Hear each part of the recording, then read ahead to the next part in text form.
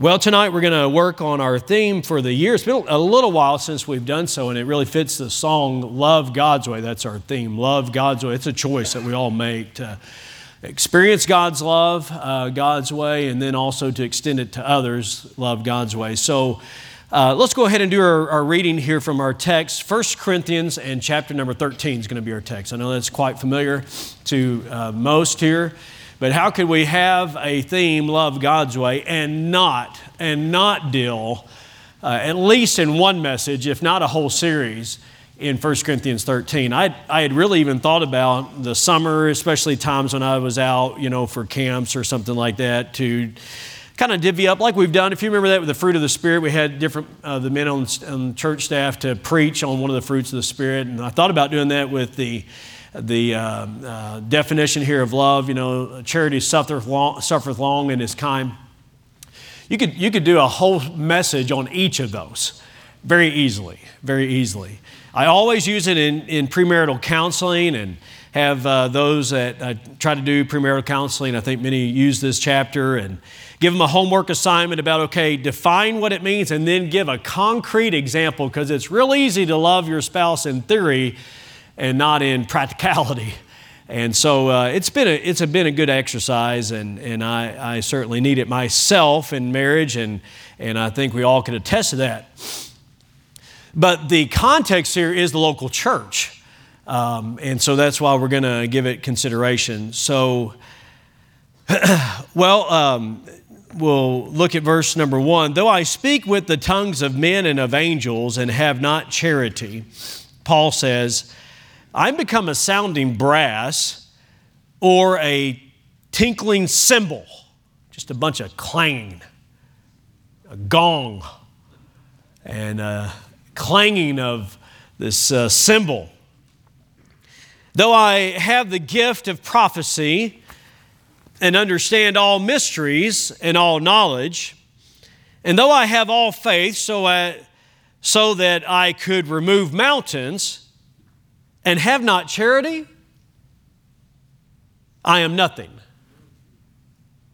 And though I bestow all my goods to feed the poor, and though I give my body to be burned and have not charity, it profiteth me nothing. Charity suffereth long and is kind. Charity envieth not. Charity vaunteth not itself, is not puffed up, doth not behave itself unseemly, seeketh not her own, is not easily provoked, thinketh no evil, rejoiceth not in iniquity, but rejoiceth in the truth, beareth all things, believeth all things, hopeth all things, endureth all things. Charity never faileth. See what I mean? You could do a series on each of those, right? Or at least a sermon on each of them. And then he goes on about the revelatory gifts of prophecy and tongues and knowledge, and that they would cease and have ceased. But verse number 13 says, and now abideth faith, hope, charity, these three, but the greatest of these is charity. The greatest of these is charity.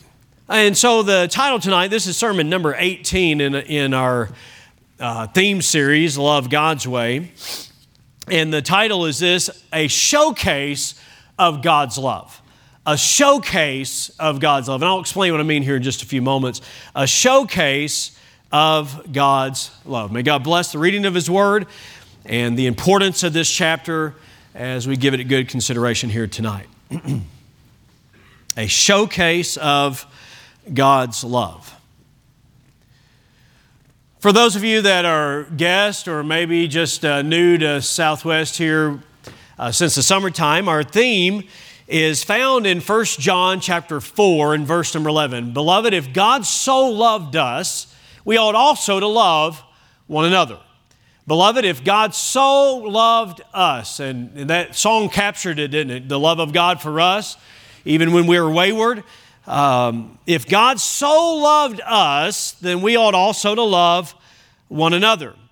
we're defining love this way, using John Stott's definition. He said it this way. There's several definitions that would be good and useful in defining it, but he said it this way. It is rather helpful. Seeking another's positive good at one's own cost. Seeking another's good at your own cost. Do you get it? Do you get it? Seeking another's good at your own cost. Okay? That could be as simple as letting somebody in line ahead of you. You're giving them your place, and you're doing that at your own cost. And that would be a small thing to do, but that would be an illustration of it.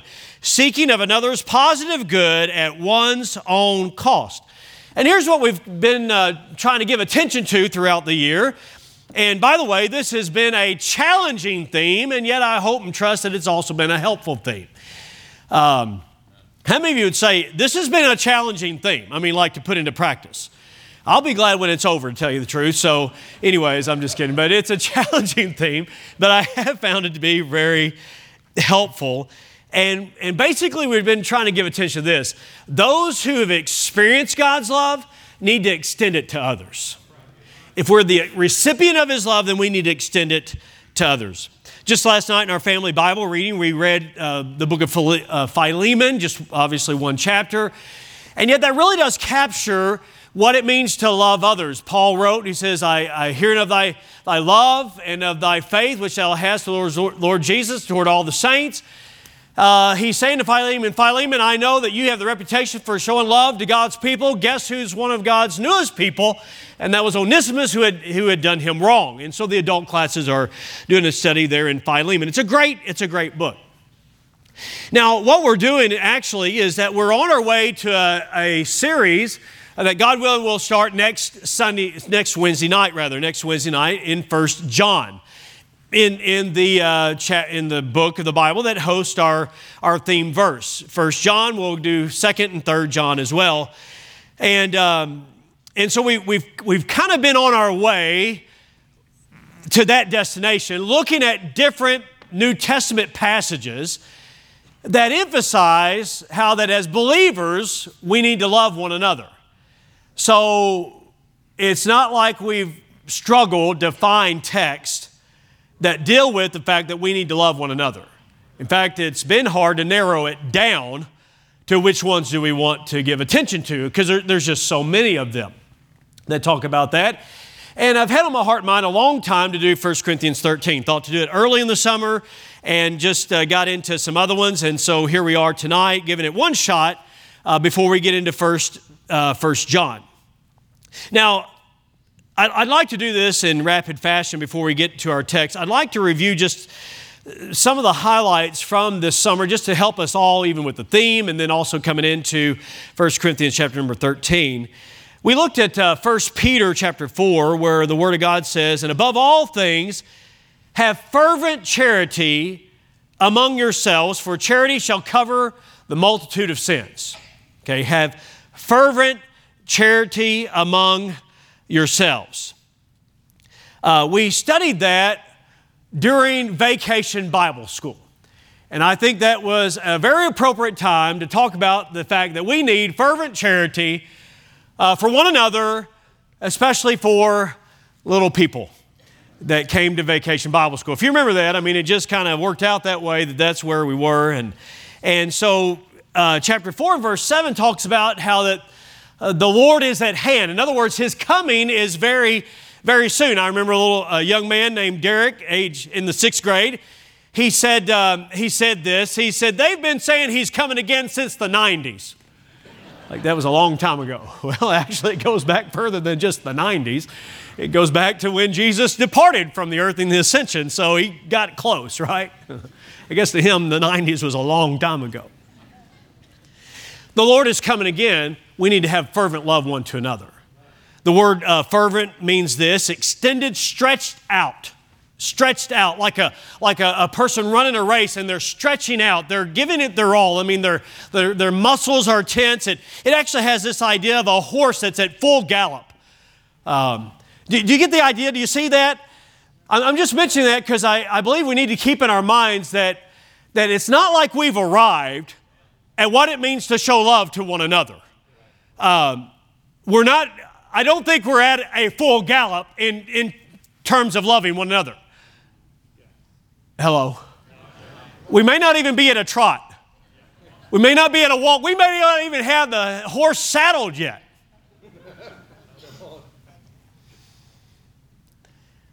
I know we're supposed to love one another, but isn't it challenging? And it doesn't come natural. So we talked about having fervent love. We talked about 1 Thessalonians chapter 3 and how that Paul wrote this. Would you listen to it? It says this, and the Lord make you to increase and abound in love. Increase and abound in love one toward another and toward all men, even as we do towards you. To the end, to the goal, that God may establish your hearts unblameable in holiness. So he says, I'm praying for you that you would increase and abound in love. And as you abound in love, here's what's going to happen, that God is going to establish you unblameable in holiness. So there is a connection between love and holiness. Now, we called that sermon God's View on Love. God's View on Love. It was right on the heels of the message that we considered out of several passages, a little bit more of a topical approach to it. And Psalm 100 was a mainstay where it talks about, it is He that hath made us and not we ourselves. And we talked about applying transformational love to the transgender issue. And we considered the life of a young lady named Laura who transitioned or tried to transition from being a female to being a male. And she went from Laura to Jake. But here's what she said. She realized this, that when she stood before God one day, that He would refer to her as Laura, not as Jake. Because Jake was her creation, but Laura was God's creation. And so we talked about applying transformational love to even the transgender issue. And here's the reason we dealt with that, and even the reason that I'm hitting it here again tonight. And I hope you don't feel like I'm trying to re-preach all these messages. I'm just trying to say, hey, we need to grow in this area. We need to give attention to this because we're not giving it our all here, and we're getting to the text and as even the reason as to why. But the world is confused about what it means to love. And the mantra is love, or choose your love, or live your passion. And here's the problem. Holiness is left out of that equation. True love leads to holy living that pleases God. It's interesting to me that as you come out of 1 Thessalonians chapter number 3 and you come into chapter number 4, even though you have the chapter division, the idea is continuing. And chapter 4, the very beginning of it, deals with sexual purity and that it is God's will that we would be sexually pure. Well, see, if you truly love, then you'll be holy in sexual purity. Listen, if somebody is even here tonight and saying, well, we love each other even though we're not married, we're involved sexually, we're doing probably more than what we ought to, but we love each other. No, you don't. No, you don't. Not according to what God says, because you cannot disconnect God's form of love from holiness. You may lust each other, but you're not loving each other. It's reminded of this quote that Paul said, or a man said about what Paul said. The goal for Paul was not the destruction of the physical desire, but rather the sanctifying of it. The sanctifying of it, the setting apart of it. I say it often, and I say it again tonight, that a fire in the house is fine as long as it's in the fireplace. The desire that a man has to a woman, that a young man has to a young woman, that's a natural desire, but it's got to be in the right place. In other words, there's only one place that makes it right, and that's within the bounds of marriage. Everything outside of that is not true love. It's self-love. It's self-love. And so tonight, I know that I'm just tossing this out there as a reminder that we need to fully embrace God's view on love, not the secular world's view on love. And here, lastly, before we get to our text, we looked at Revelation chapter 2 and gave it this title, Don't Give Your First Love Second Place. Don't give your first love second place. And God gave us a good admonition in Revelation chapter 2 that even though here was a church that was doctrinally sound, they were separated. They were separated ecclesiastically. They were separated even in terms of their holy living, and they were busy serving God. But here was the problem. It wasn't that they didn't love God. They just didn't give God priority in their love. And it's very possible that we could be doctrinally sound, busy in God's work, and separated, and yet not putting God first. So don't give your first love second place.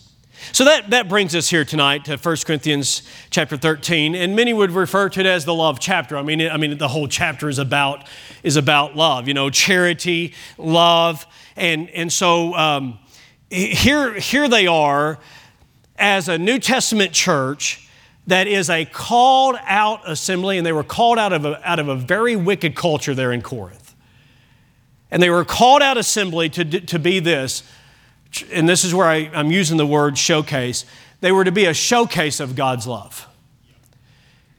People around were supposed to be able to look and say, look how they love one another. God called them out of this world, and look how now they love one another. They're not selfish towards one another. They think about one another. They're putting one another first.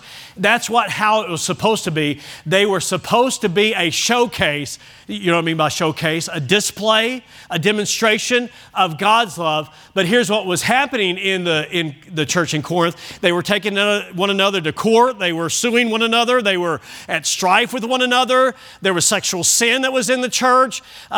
They were of a party spirit, saying, I'm of Paul, I'm of Apollos, and there's all kinds of other just twisted things that were going on. They weren't waiting for one another when it came to the Lord's Supper, and they were neglecting the poor. They weren't thinking of each other. In other words, I'm just simply saying they were anything but an example or a display of God's love. And that was also seen in the way that they exercised the gifts that God had given them. Chapter 12 is about the gifts. Chapter 14 is about the gifts, okay? So chapter 12, it talks about how that God gifted each of them. Some were there and given the gifts of service, gifts of teaching, gift of tongues. Now, tongues was the one that had them most interested, had their interest. So you have chapter 12 that's about the gifts that were given for the benefit of the whole church. And then chapter number 14 is about the gifts, and specifically the gift of tongues and how that it should be properly done or conducted, and also the gift of prophesying. So you have chapter 12, chapter 14 that deal with the gifts. Sandwiched between the two is chapter 13 about how they're to love one another. And it's as though Paul is driving home. Listen, you can't operate as a church the way that God wants you to operate if you're not loving one another. The members of the church began to get a sense of their worth from their gifts rather than from their ability to love one another. And instead of showcasing God's love, they were showcasing their own gifts. You know, it doesn't matter how gifted you are if you're not truly spiritual. That's what was going on in Corinth. They were gifted, but they were not spiritual. I was minded of Tony Dungy and how that in his book Uncommon, he talked about the great talent that a lot of NFL players, and yet they don't have character. And sometimes, as he was coaching the Indianapolis Colts, he would put on that draft card, DNDC, do not draft because of character issues. Well, here they were in Corinth, and they were highly gifted, and yet they weren't loving one another. And thus they became more of a liability than an asset because they were seeking affirmation through their giftedness rather than through loving one another. It was about their performance. You see, what happened here is that they came out of a pagan type religion where there was all kinds of bizarre behavior, wildness, just out of control. By the way, the Spirit of God never produces chaos. The Spirit of God doesn't cause you to lose control. A fruit of the Spirit is temperance, and thus He gives self-control. But here they were emphasizing wildness and working themselves up into a frenzy. I mean, much like what you'd see perhaps in a missions video from New Guinea or something like that. I mean, it was very much that same way as what was going on in Corinth. And here's what the problem was. They were bringing the elements of their culture into the church. And the church was beginning to look a lot more like the culture than it was like Christ. It's always problematic. The Spirit of God gives the diversity of gifts for the benefit of all, not for the benefit of one.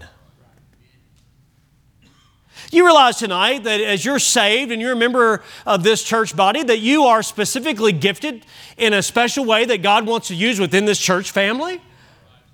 That includes every one of us. In my soul, I mean, even just our physical bodies, we got all kinds of body parts, but it's really all one body. When you think about it, you got eyes, eyelids, pupils, corneas, optic nerves. I mean, that's just with the eye, and that's not all the parts. Your skin, the dermis and epidermis, oil glands, sweat glands, hair follicles, nerves, joints, ligaments, cartilage, bones, blood vessels, valves, lungs, kidneys, toenails, pancreas, lungs, elbows, and hanging down skin. I mean, you got all kinds of body parts. Anyways. And when one part of your body hurts, the whole body responds.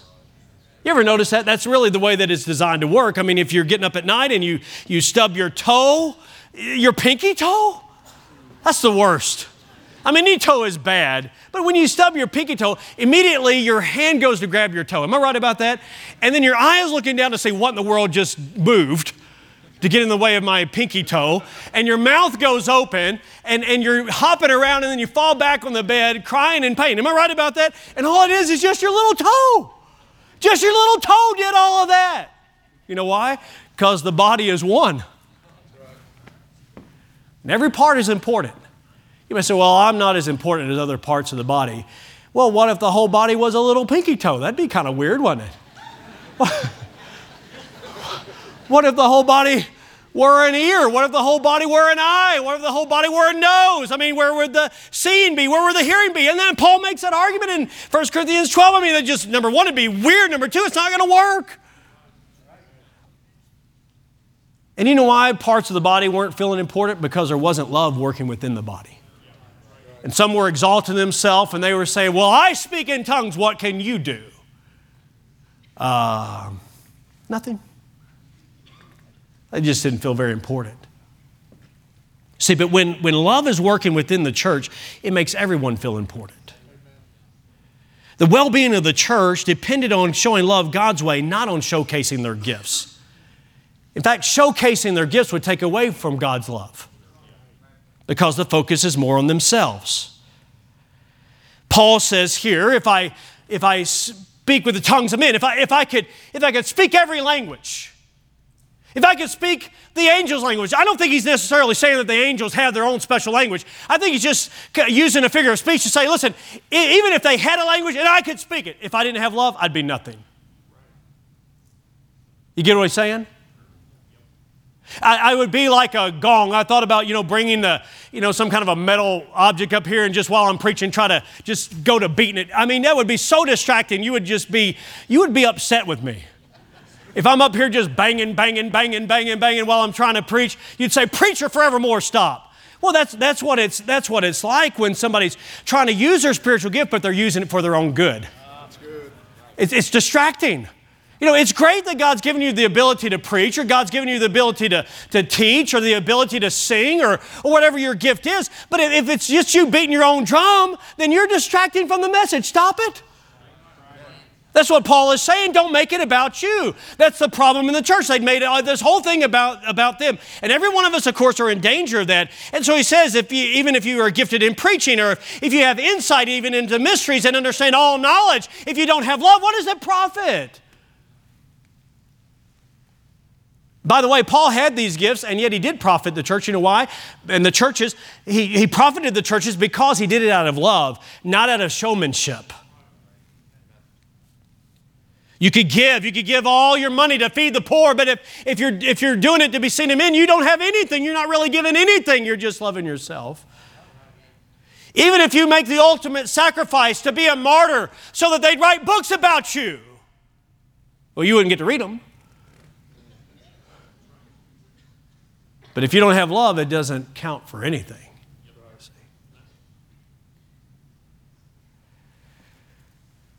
Paul here is saying, listen, you're not showing love God's way in the church. And I'm not preaching this tonight because, man, we got this big problem. We got this people showcasing and getting up here and singing. I mean, Miss Sarah is the most recent one. I don't think she was up here at all trying to showcase the talent and ability that God's given her. I thank God that God's given her that ability. He didn't give it to me. He gave it to her, and that's fine. I'm okay with that. I'm not envious. I'm not selfish. I'm not jealous. I'm just glad that she could use it.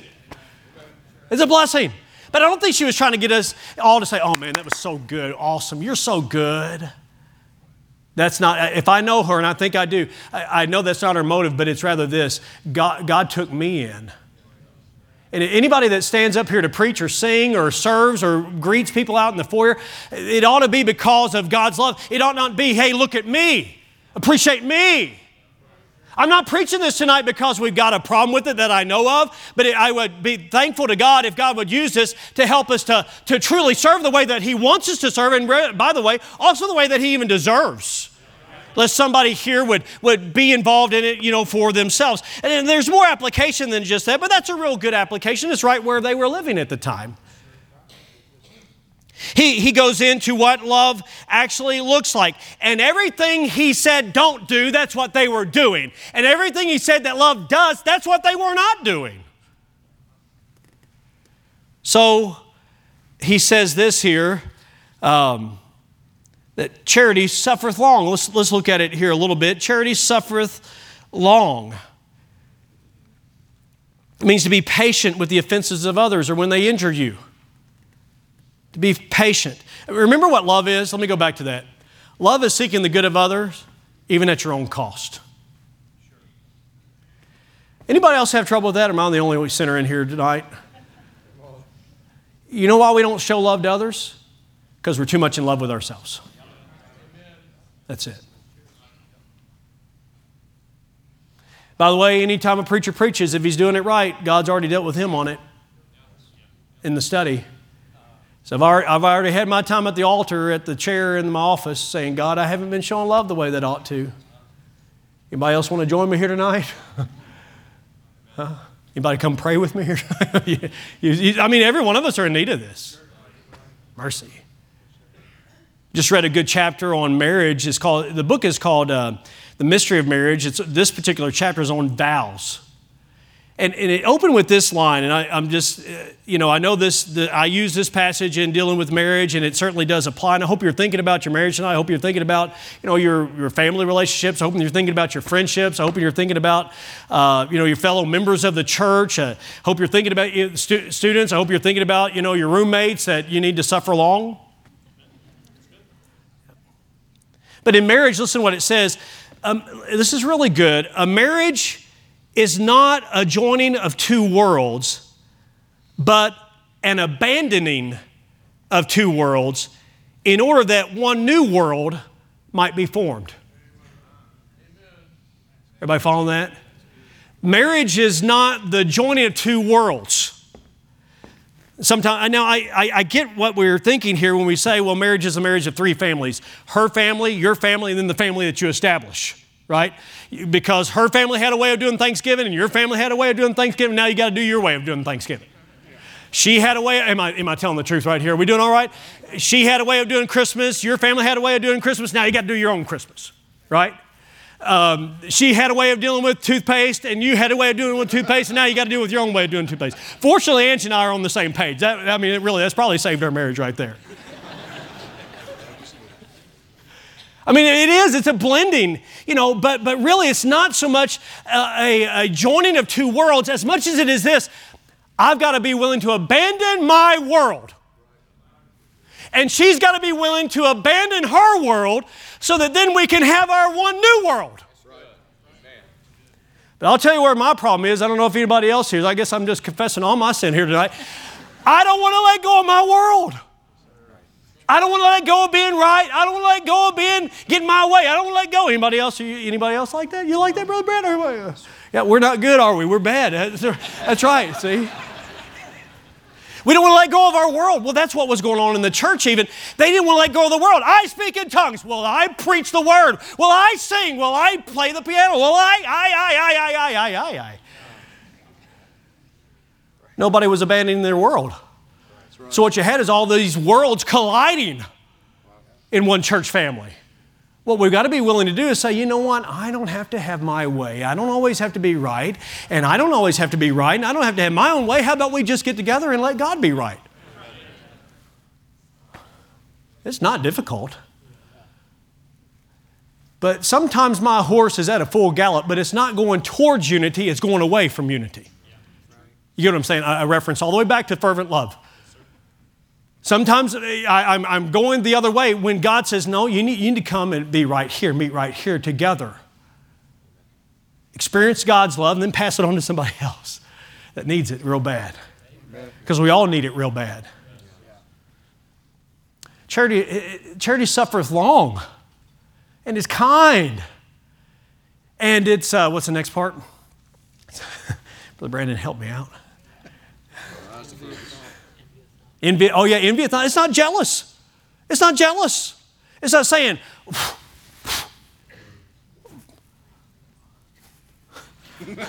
why do they get that class?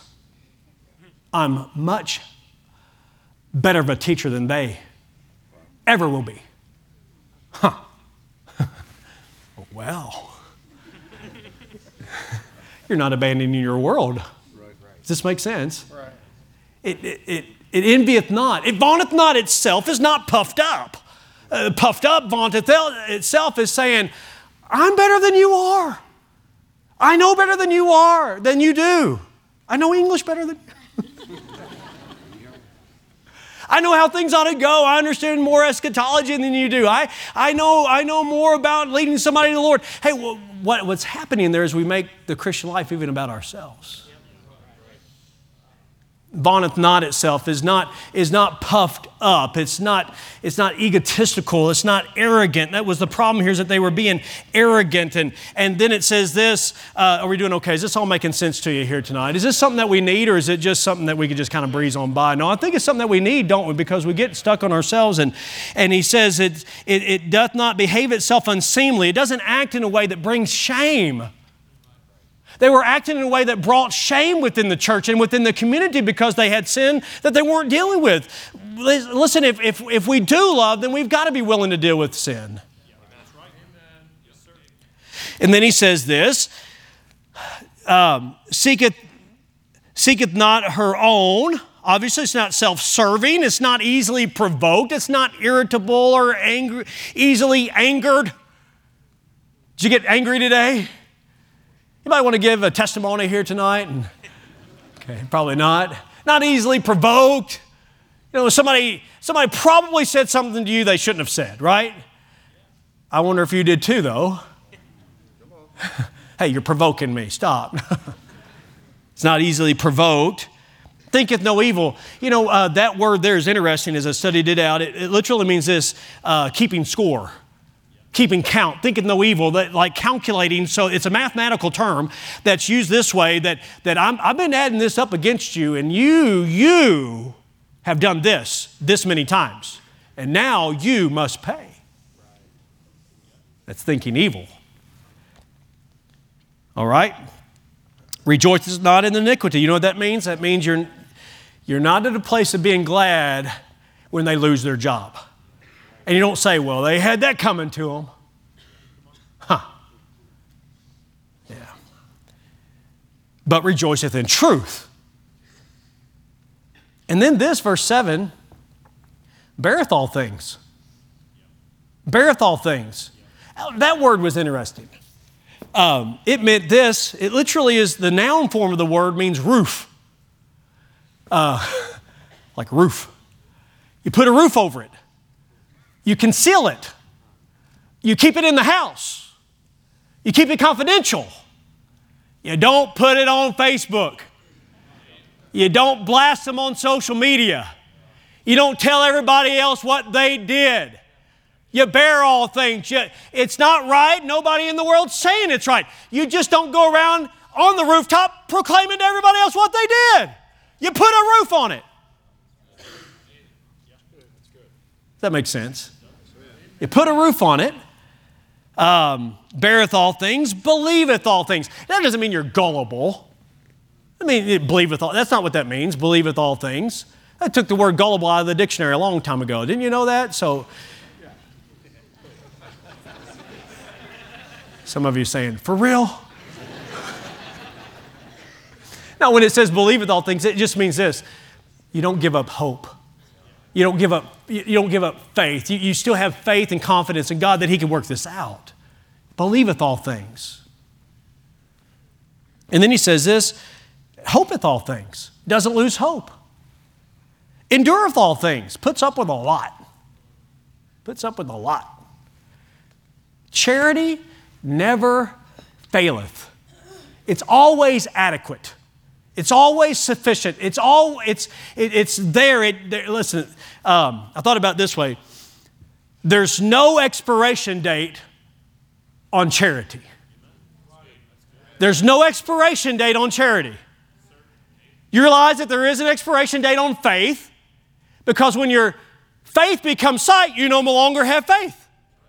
When your hope is realized. That's why he says what he says in the last verse of the chapter when he says, now abideth hope, faith, hope, and charity, these three, but the greatest of these is charity. In other words, he's saying, listen, there'll come a time when prophecy is not needed, when knowledge is not needed, when tongues, have ceased. We understand that because we got the completed scripture, but he's also indicating this. There's going to come a time when you see Jesus face to face and you no longer have faith because you see Him. And you no longer need hope because it will be realized. But you always will love God, and you'll always have love from God, and you ought always to love one another. There is no expiration date on love. There's expiration date on milk. It'll go blinky. I don't know if you use that term or not. Bad. It'll go bad, milk will go bad, and other things will go bad. There's expiration date on all kinds of things, but there's no expiration date on love. You know what that indicates to us? That means this, that since God's love for us doesn't have an expiration date, neither should our love for others have an expiration date. I said, so should our love. It shouldn't have an expiration date. We shouldn't say, all right, well, I'm done loving that person. Why would you... Why did it run out right there? Well, because of what they did, because of what they said. Well, what if God treated you the same way? Like He says, all right, that's it, that's done. I'm glad the Bible says, who shall separate us from the love of Christ? I'm glad His love for us is eternal. And so Paul is saying, listen, it's wonderful that God has gifted you like He has, and you ought to keep using that gift, but to do so, you've got to be operating by love. Because the greatest contribution that you can make to this church family is not you using your gift, but the greatest contribution that you can make to this church family and to your marriage and to your friendships and et cetera, would be this, that you show God's kind of love. That means every one of us can make a contribution to this church. I want to show you one more verse and then we're done. Look at chapter 12 and verse 31. Having talked about all the gifts, healings and teachers and miracles and tongues and administration and so forth, he says, but covet earnestly the best gifts, and yet, he says, I show you a more excellent way. And then he goes into chapter 13. He says, let me show you a way that far surpasses all the other ways. It's loving God's way. That's the way that you'll benefit others the most. Yesterday, I actually took a little bit of time off and had some things around the house that we were getting caught up on, and one of them was just taking care of an appliance, and so I was using my two-wheeler, or dolly, whatever you want to call it, to move a washer out. And I knew that my dolly, you call it a dolly? It kind of feels weird to talk about my dolly, but my two-wheeler, I'm just going to say two-wheeler, all right? But it had two flat tires. Two flat tires. How good would it have done if I came up to that, washer, and Tyler was helping me, we got it on there, but if it's on those flat tires, it might have wobbled out. Barely got, you know what I'm talking about? You ever tried to use a two-wheeler? I guess it wasn't the best way to illustrate that, but I'll wobble it out. So I took 15 minutes, I ran to Discount Tire, and I brought it up there, and he said, hey, you got flat tire? I got 2. It took him 3 minutes. I don't know, I still don't know what he did. He went in there basically and sealed it, and then put air in it. No big deal. But as a tool, it was only going to work if it was properly inflated. That's right. You know what I'm afraid sometimes we try to do? We try to bear the pressure of ministry and serving others with 2 flat tires. Namely this, we don't really love people. All of our love is leaked out. You know what we need? We need God to seal our hearts. Fill our hearts with His love once again. And then you can be the tool that God wants to use. Amen. And you can get the job done. It's a lot better than wobbling around. Yeah. Let's stand together tonight. Love God's way. It's a choice. It's not an emotion. It's a choice. It's an abandonment of your own world, your own way, to do what's best for others. Seeking the good of others, even at the cost of yourself. We need the help of the Holy Spirit to do it. That's what Paul was getting across. He's not expecting that they would do this in their own ability.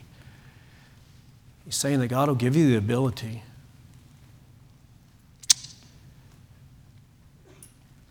We're to be a showcase of God's love, which means we can't get stuck with 2 flat tires, loving ourselves. Dear God, help us tonight as we come together here. Lord, we need your work in our hearts to fill us with your love. That God, we might go about the work that you've given us to do. We're to be a tool that you can use. I pray you'd help us tonight. In Jesus' name.